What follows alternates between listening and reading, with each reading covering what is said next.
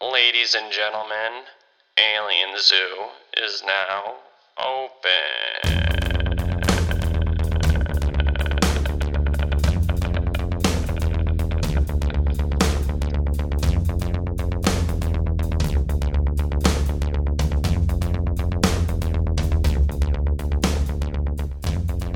Hey everybody, welcome back to Alien Zoo. My name is Chris and thanks for listening. Boy, do we have something special for you today. We've got a cryptid hodgepodge. That's right, a new exhibit at the Alien Zoo. We got two new cryptids for you today. Both happen to be sea-dwelling creatures, and this is going to be fun. So let's cut the bullcrap and get right into it.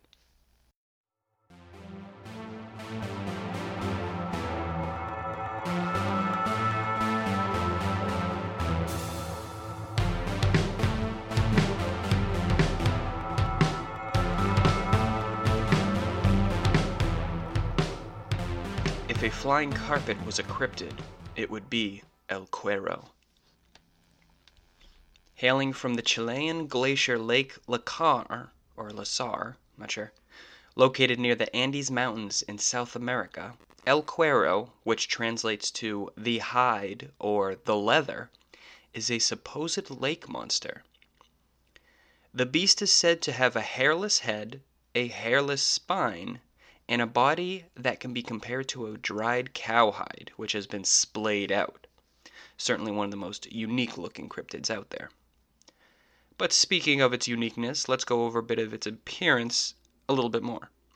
Now, realistically, the animal that El Cuero most resembles is a stingray, but more of a primitive stingray. It has very wide pectoral fins, which are the fins on either side of a fish's head, and a long whip-like tail, but unlike Steve Irwin's murderer, there is no barb at the end of its tail. The eyes are on short stalks, which stick up from its head, and its mouth is supposedly extendable, similar to a sturgeon fish. A few eyewitnesses have also reported seeing a collection of razor-sharp claws, which El Cuero uses to secure its prey. This water-dwelling cryptid is said to be about 2 to 5 feet across and can weigh upwards of 65 pounds. What's interesting about this cryptid, if you need another thing interesting about it, is that there are quite a few possible human attacks linked to this creature. The natives of South America are constantly telling tales of El Cuero, both to educate and maybe to scare a little bit. According to them, El Cuero is a voracious, brutal predator that they have given the nickname Aquatic Tiger. That's pretty badass. Now, the way this cryptid hunts is that it stalks in the shallows, then lunges out of the water, similar to a crocodile, and overwhelms its prey, which happens to be mostly humans. It's delicious, delicious humans. Once it captures its soon-to-be meal, it uses its proboscis to puncture the soft skin and suck out the internal organs and blood, like a chupacabra in aquatic rug form. There have been quite a few, yet controversial, attacks on humans. One woman tells a story where she was washing clothes by a lake while her baby slept nearby. According to the woman, the creature burst out of the water, again, similar to a crocodile, and engulfed the baby, with its jaws, I assume. Then, just as quickly as it appeared, it disappeared in the water. Now here's the thing. If the creature was indeed as fast as reported, how was the woman certain it was indeed El Cuero? Couldn't have been, in fact, a crocodile? Tragic story nonetheless. If it's true. Alright, well here's the thing. El Cuero isn't the only baby-eating cryptid in Chile. South American mothers also warn their children to stay away from lakesides not only because of El Cuero, but also fearing Huique Huique will eat them. Cryptozoologists have pointed out similarities between the two ferocious cryptids. Some even believe the two are the same creature. Alright, now here's a quick breakdown of Huique Huique. Huique Huique is an oversized stingray-type cryptid. It is said to float on the surface of the water. Its epidermis appears to be that of a stretched-out animal skin. See the similarities? One main difference is that reports of hueque rarely include a proboscis, which El Cuero is known for. Now, many say hueque is an undiscovered, oversized species of freshwater stingray. Alright, let's get back to El Cuero. So what could this creature possibly be? Some theorize that El Cuero may be a primitive invertebrate, similar to the nudibranch. Alright?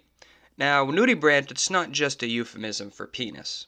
Nudibranches are shellless and uncoiled gastropods. The name nudibranch means naked gills.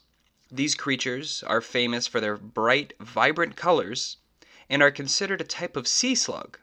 And like El Cuero, these creatures can jolt onto the land when hunting mollusks. A carnivorous, gigantic sea slug. Interesting. Another possibility could be the mata mata. Now, a mata mata is a type of South American freshwater turtle. It has quite a unique look. It's a large turtle with a good-sized triangular flattened head. The flatness of the creature does seem to coincide with the flatness of El Cuero. However, the largest that the mata mata can grow to is roughly 33 pounds. And that's only about half the size of the reported El Cuero. Other theories claim that El Cuero could be a surviving prehistoric sea scorpion, a new species of jellyfish, or a gigantic carnivorous stingray. Here's the thing. I think the appearance of El Cuero is so bizarre, researchers just throw every possibility they can at the wall to see if it sticks. But you know, El Cuero will always be the carpet of cryptozoology to me.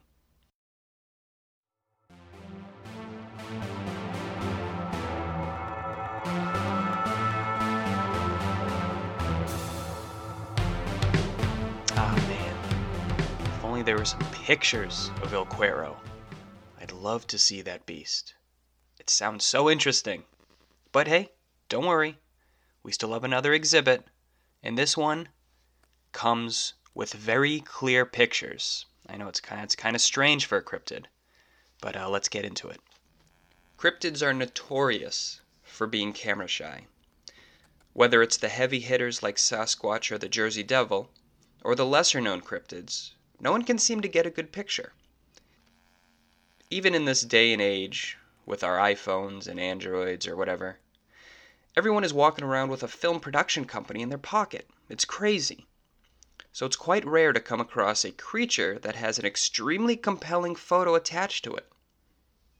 Well, in comes the Hook Island sea monster.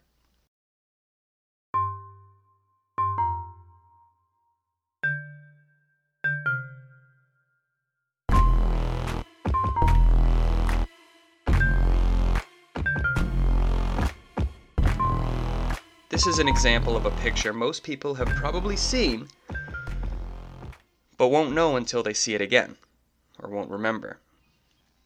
Alright, the Hook Island sea monster is a large, black, water-dwelling cryptid that resembles a giant tadpole. This large creature was spotted in Stonehaven Bay, Hook Island, in Queensland. The witnesses in this story is limited to a single family, the Les Serrecs. Robert Les Serrec was, brace yourself, a Frenchman. He purchased a small motorboat for his family and made the decision to stay on the island for a few months.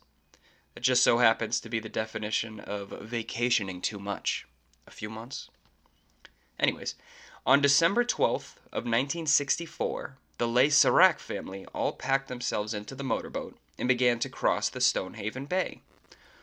While still on the boat, Robert's wife, let's call her Robert's wife, notices a bizarre object on the bottom of the semi-shallow bay. It was overtly clear to her that she was looking at an enlarged tadpole. Well, beyond an enlarged tadpole, a gigantic 30-foot tadpole. This is shaped like a tadpole. This family was ahead of their time in the early 60s and acted like they were living in the social media age and began snapping picture after picture after picture of this 75 to 90 foot unknown animal. Robert's first mate, De Jong, eventually jumped overboard with the intention of filming the creature in the water. The Le Serec family were convinced that the tadpole-looking monster was dead, but they were mistaken. It was very much alive.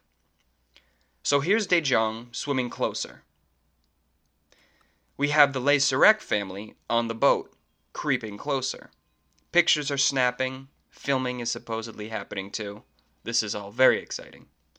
Suddenly, without missing a beat, the creature opens its humongous mouth and begins moving towards the family. Terrified and shocked, a bit of panic began to set in among the boat. The family helped De Jong back onto the boat, and after the commotion settled a bit, the creature fled and swam off into the distance, never to be seen again. Now here's an interesting little detail.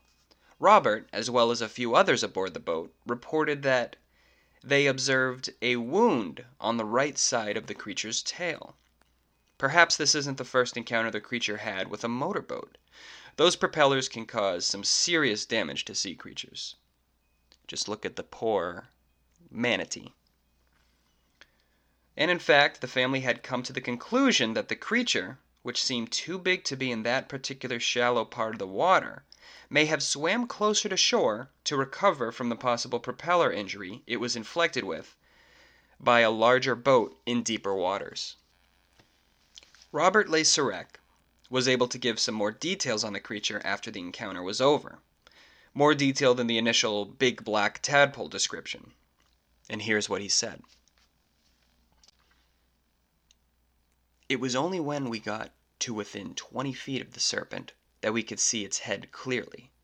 The head was large, about 4 feet from top to bottom, with jaws about 4 feet wide. The lower jaw was flat, like that of a sandfish. The skin was smooth, but rather dull, brownish-black in color. The eyes seemed pale green, almost white.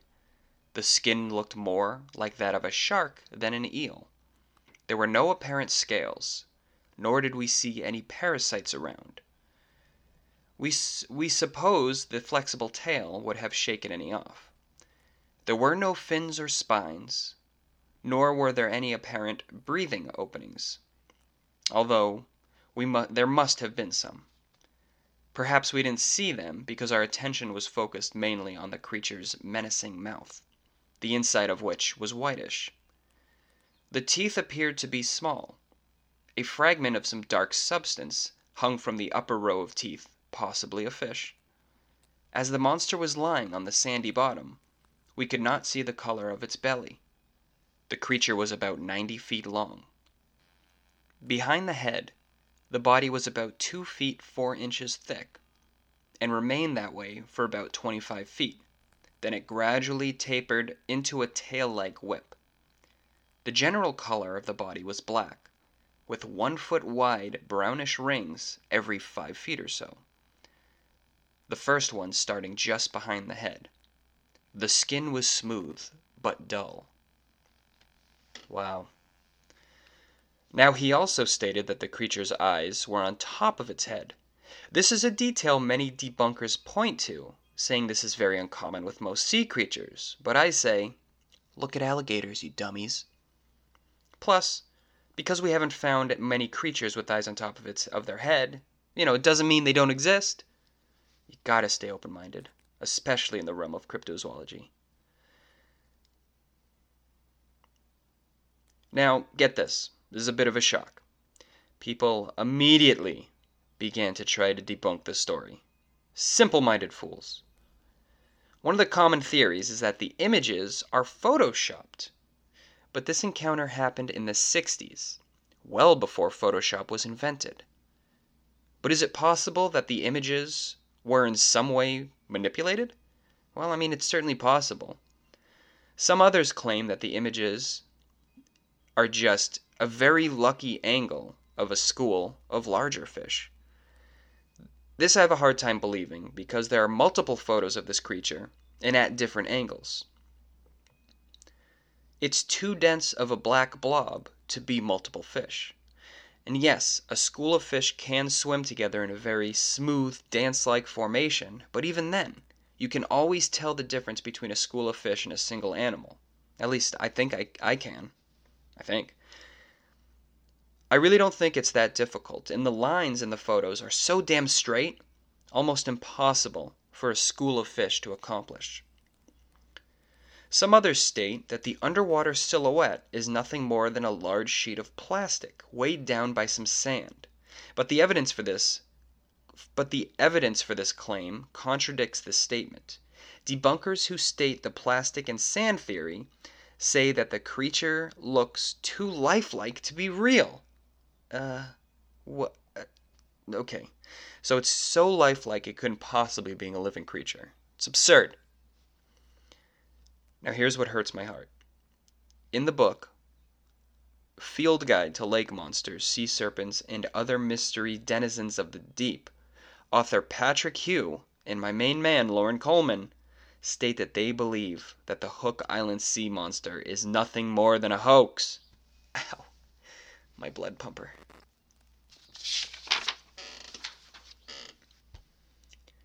So, here we go. If it's not a hoax, or some sort of play on the eyes, what could this possibly be? One of my favorite questions. Now, evidence that the Hook Island sea monster is fake and evidence that it's real are pretty much equally balanced. One rational explanation out there is that the water cryptid the family ran into could be a greatly oversized swamp eel, an eel part of the Synbranchidae family. The Synbranchidae. As far as the images of the creature goes, it certainly has a similar body to an eel. However, the average swamp eel only grows to about 150 centimeters. That's only 59 inches in length. And as we know, this is a far shot from the 75 to 90 feet that the supposed creature measured at. Is it really so hard to think that this could be an undiscovered gigantic sea creature? To some it is. We here at Alien Zoo are always open-minded. I mean, look at the photos yourself and find a way to disbelieve. I'm having a hard time with it. And that's why I think the Hook Island sea monster was a living beast in the 60s. Is it around now? I don't know. But I think it certainly was at one point.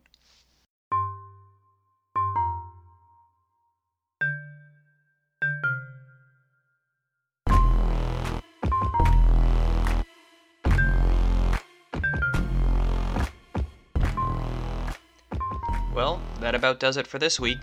Thanks for visiting Alien Zoo. I hope you enjoyed this cryptid hodgepodge. These are always a lot of fun. Did you have fun? I had fun.